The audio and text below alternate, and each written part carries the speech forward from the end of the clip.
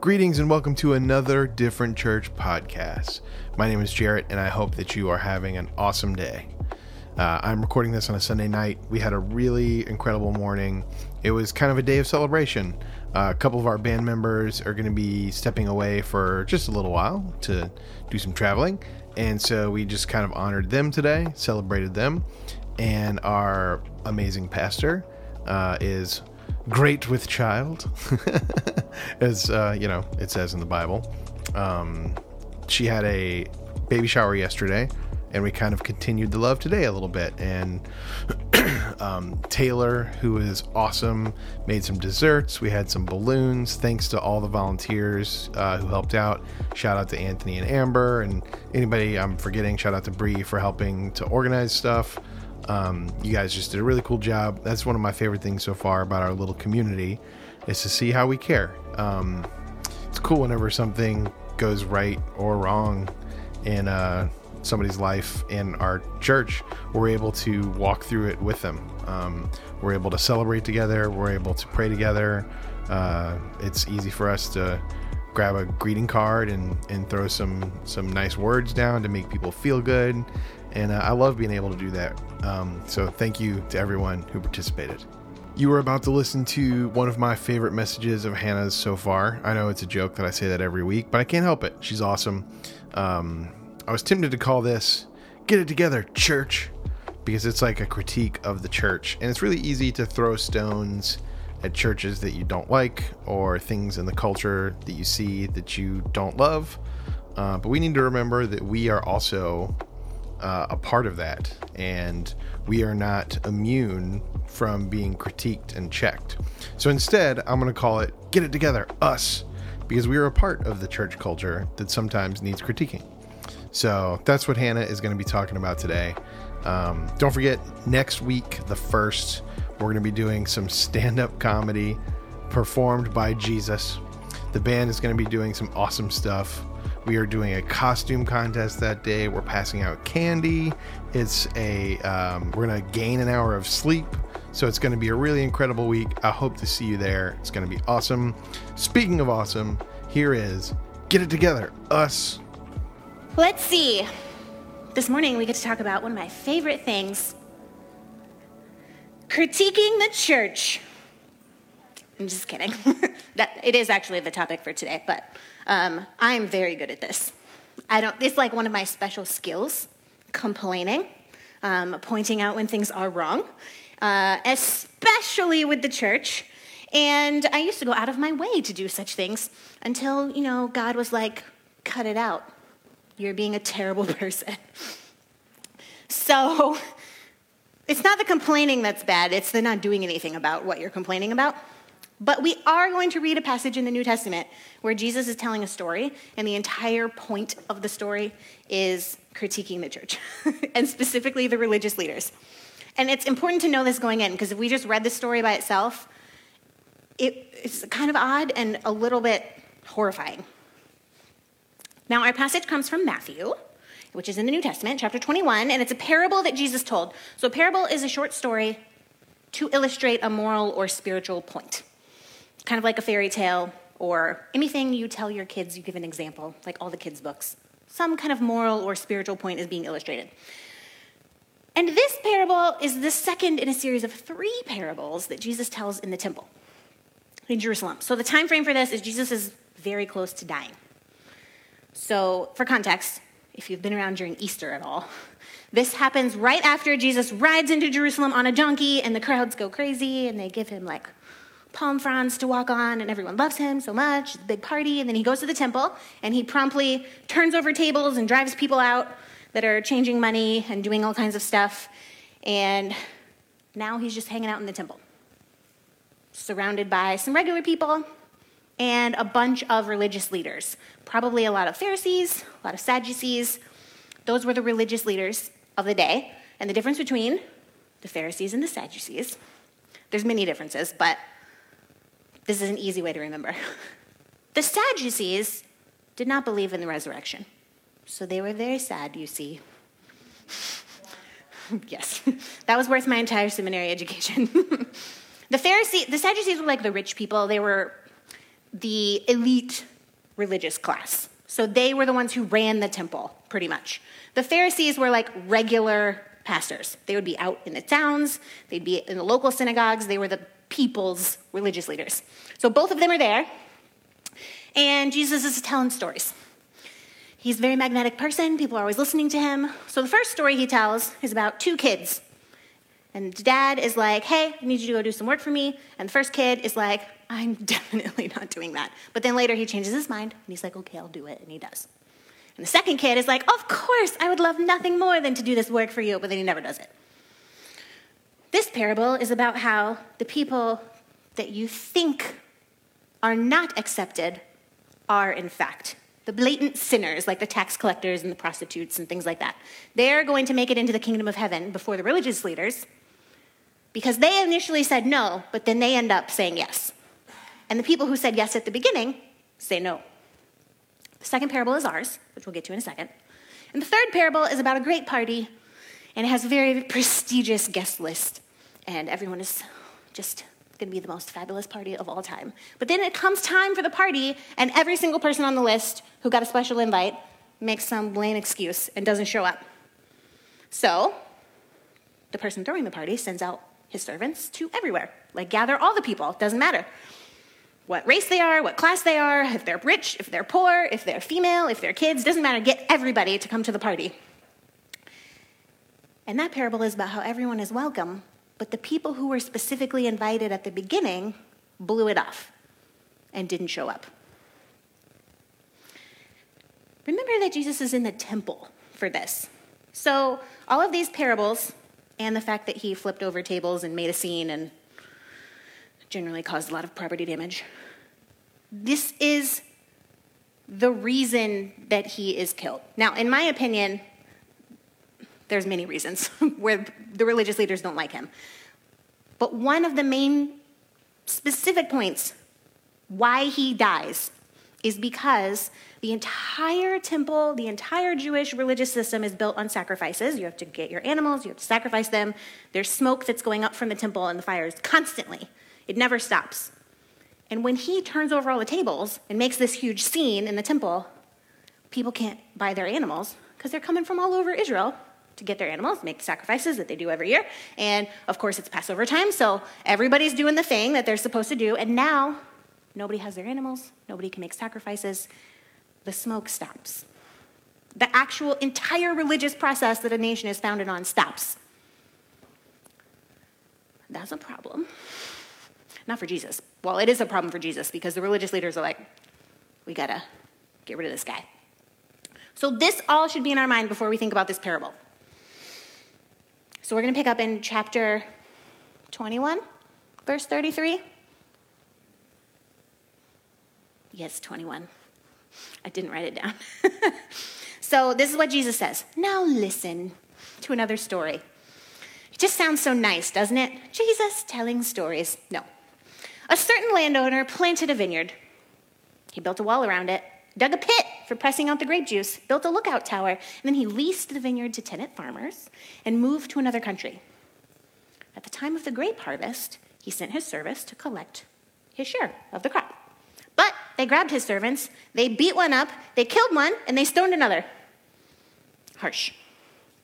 So the landowner sent a larger group of servants, but the results were the same. Finally, he sent his son, thinking, surely they will respect my son. But when the tenant farmers saw his son coming, they said to one another, here comes the heir to this estate. Let's kill him and get the estate for ourselves. So they dragged him out of the vineyard and murdered him. What a delightful story to tell in church.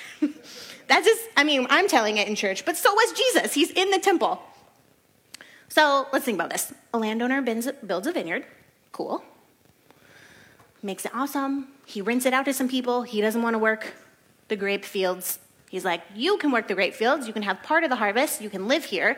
But, I own it, so you have to give me some. I'll be back. Peace out. So then he sends a few of his employees to collect. But they beat them up and kill one. Bold move. So the landlord is like, okay, I must not have sent enough. 3 people to collect my share. must not be enough people. I will send a large group of my employees, and there's safety in numbers.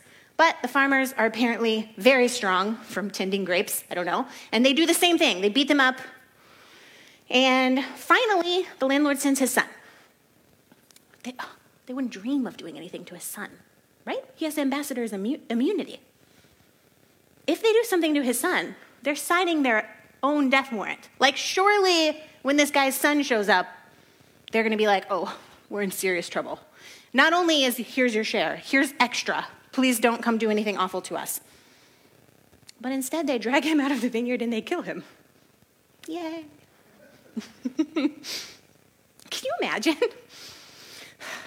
But remember, this is a story with like deep religious meaning. So Jesus is talking to the religious leaders. This is a metaphor. So who were the tenant farmers? We know, because we are removed. The religious leaders, they have no idea what's going on. Obviously, it's them. He's like, you're the tenant farmers. Who were the first groups of the servants, of the employees who show up? The prophets that God kept sending to Israel and they kept rejecting in the Old Testament. Who's the son? Sure, you can get where we're going with this. It's Jesus. He's referring to his own death that is imminent. But the religious leaders, they don't know. They're clueless. They're like, wow, what an interesting story Jesus is telling us. So he continues, when the owner of the vineyard returns, what do you think he will do to these farmers? And the religious leaders replied, he will put the wicked men to a horrible death, and he will lease the vineyard to others who will give him a share of the crop after each harvest. They're very indignant. And then Jesus asked them, didn't you ever read this in the scriptures? The stone that the builders rejected has now become the cornerstone. This is the Lord's doing. It's wonderful to see. I tell you, the kingdom of God, this is where Jesus is getting serious.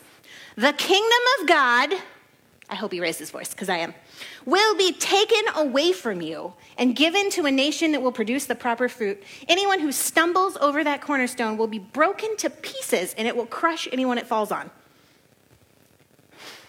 Harsh. And when the leading priests and the Pharisees heard this parable, they realized, finally, that the story was about them. They were the wicked farmers. And they wanted to arrest him, but they were afraid of the crowds who considered Jesus to be a prophet. So Jesus is like setting a trap for them. I don't understand why they're so dense, honestly. Like, he already had a parable where the religious leaders were awful. And now we're in another parable, and he's setting them up, and they still have no idea that he's talking about him or them. So they're so clueless, they're very upset by this story. They're like, oh, how dare these farmers, who they don't even own the land, how could they possibly treat the employees of the landlord this way? How dare they kill his son? What should happen to them? They must be punished to the full extent of the law. Off with their heads. And they even say it. When the landlord hears of this, he's going to put them to death. He's going to come with a whole army. It's his right. How could they possibly do this? They're just so self-righteous. They must have the correct answer, right? Clearly, the landlord's going to give those awful farmers what they deserve, and justice will be served, and they will have had the right answer, and everybody will be happy. And then Jesus suddenly flips the table on them and says, the stone the builders rejected has now become the cornerstone. Basically, Jesus is saying flat out, the kingdom of God will be taken away from you and given to someone else. Can you imagine if we were sitting there and Julie was like, Hannah, God is going to take the kingdom of God away from you and give it to someone else. Doesn't mean. And this is in front of everyone. He's talking to the religious leaders, and there's a bunch of regular people there who follow them. It's very embarrassing. Not only will the kingdom of God be taken away from you, but your willful ignorance and resistance against it will break you apart. You will think you're doing the right thing, but the kingdom of God will not be with you. You will be crushed and destroyed by the very thing you attempted to hoard for yourself. And then finally, they realize he's talking about them. They're like, oh. Hey. They're a little more upset than that, I would imagine. They're the wicked farmers. Jesus is saying God has sent messengers to them in the past, and God is sending them his son right now. And how could Jesus possibly accuse them of such things? After all, they are the religious leaders. If anyone knows where God is, it's them, right? If anyone knows what the Bible says, it's them. They have studied. They have grown up in church. They know all the songs. They know all the things to say. They know how to pray. They know all the stuff. People follow them. They're so mad.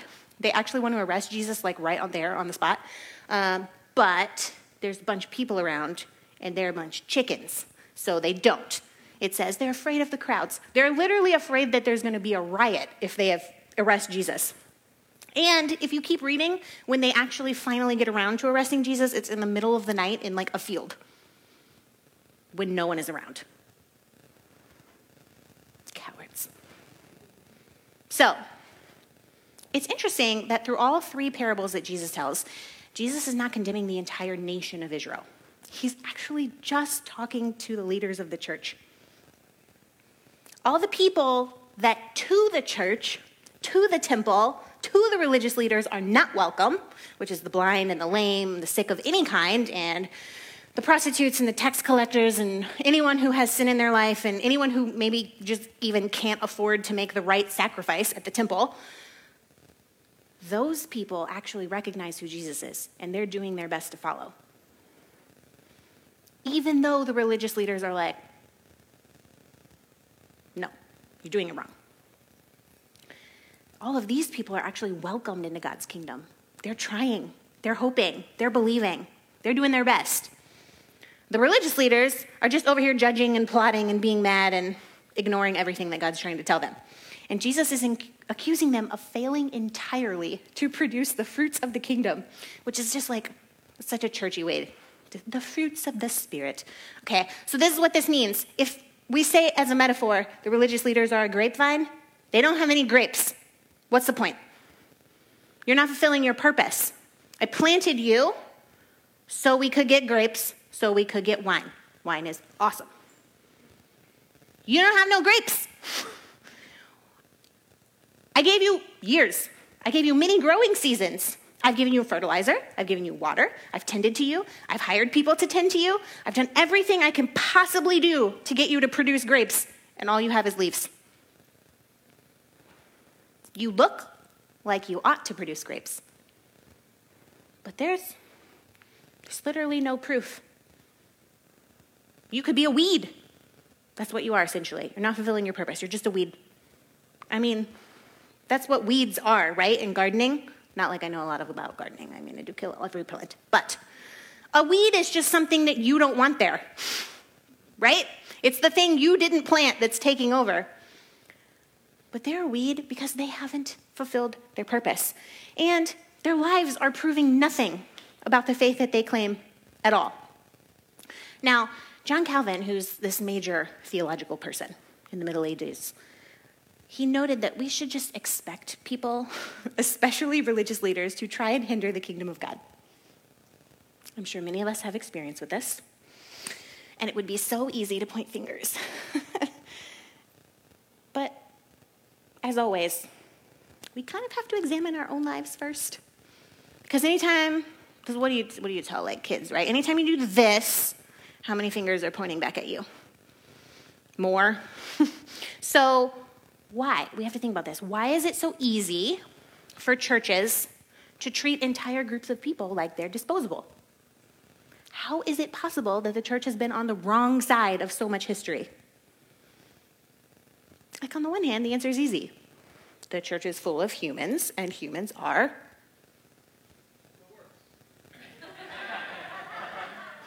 Amen.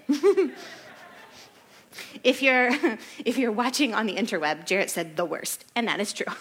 I wouldn't say humans are always the worst, but we are certainly capable of being the worst. So this is easy answer. Church is full of humans, humans capable of being the worst. What do you expect? But on the other hand, the answer is a lot more difficult, right? Because it's easier to believe a set of rules than it is to interact with the world. It's easier to be like, this is how we do this. There's no question. It's black and white. You can't question any of this. This is just what you do in a situation until you're in that situation and you have to actually interact with the world. It's easier to build walls than it is to open up your arms. It's easier to separate into us and them because that's clearly defined. At least we know where we stand.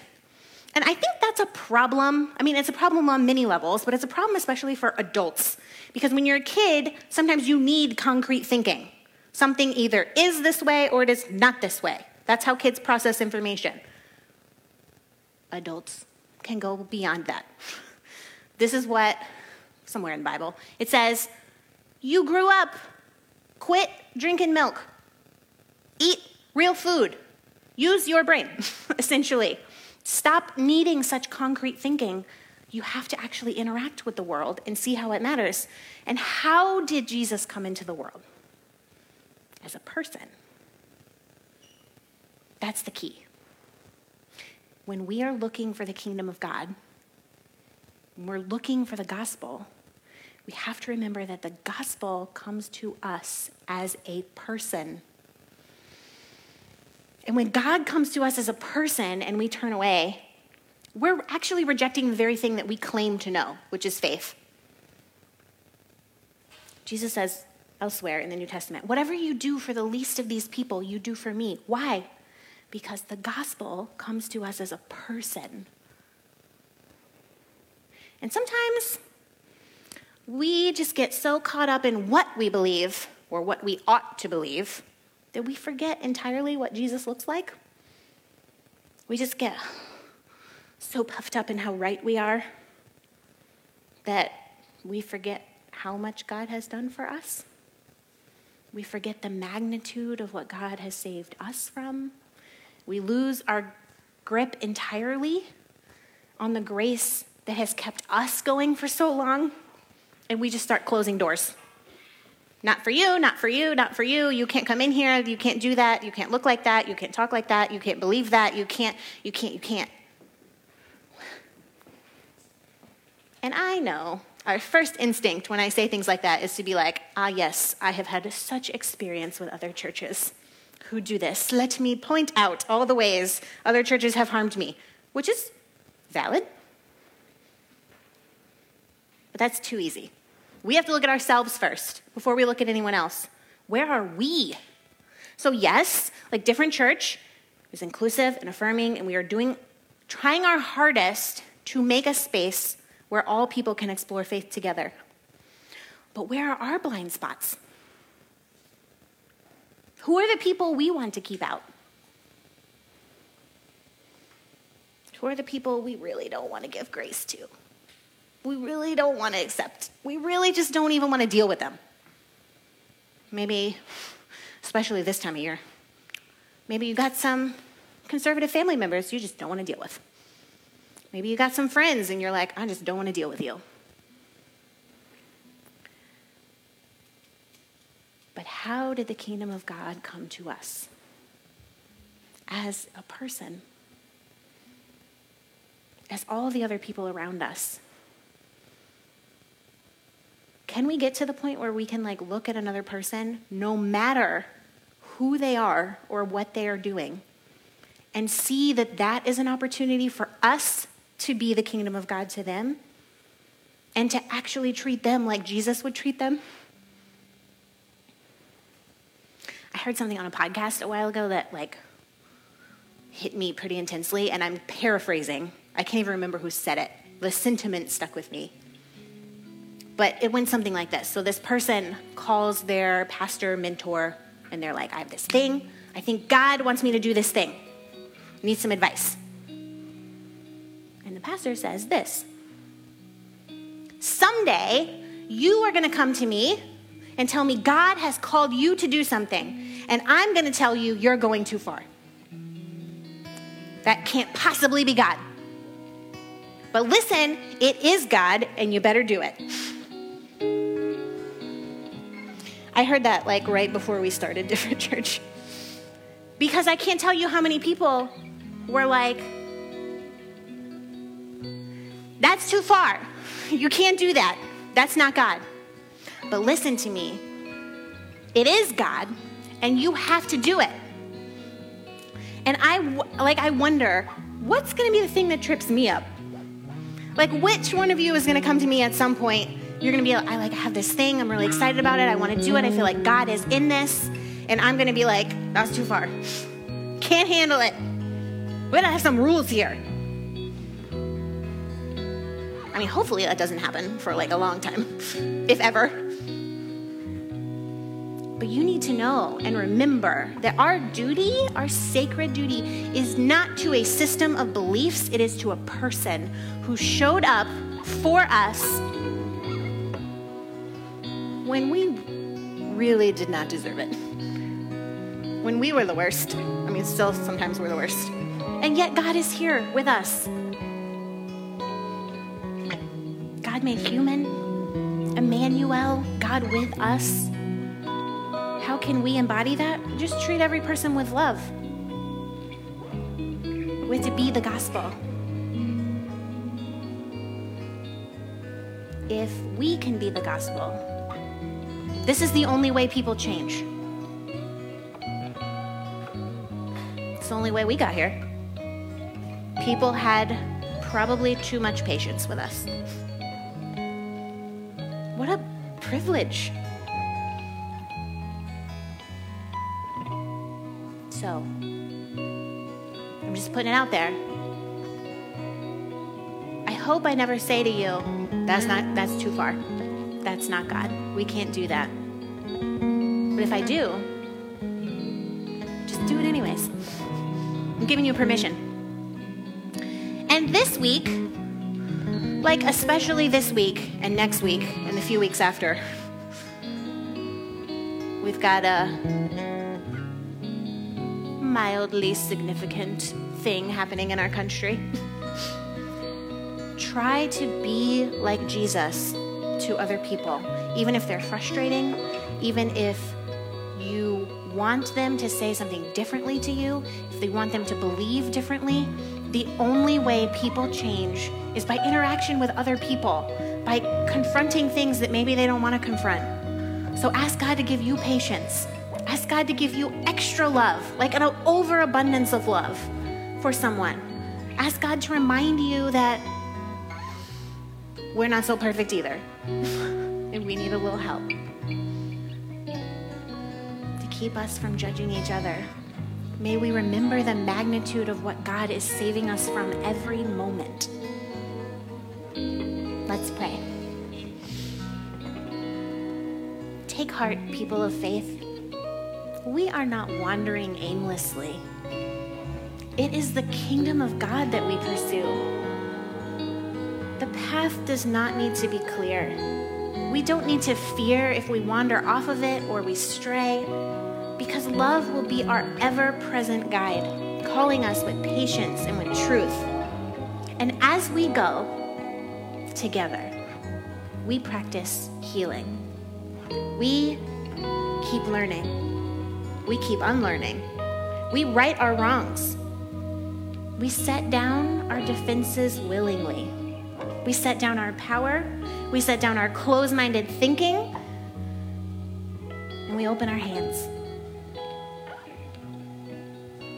God of deliverance, when we feel crushed or overwhelmed or in despair, remind us that we are so far from helpless and we are never without hope. Reassure us now and every day that the Spirit of Christ, the power of the resurrection, and the hope of love eternal is alive in us. Amen.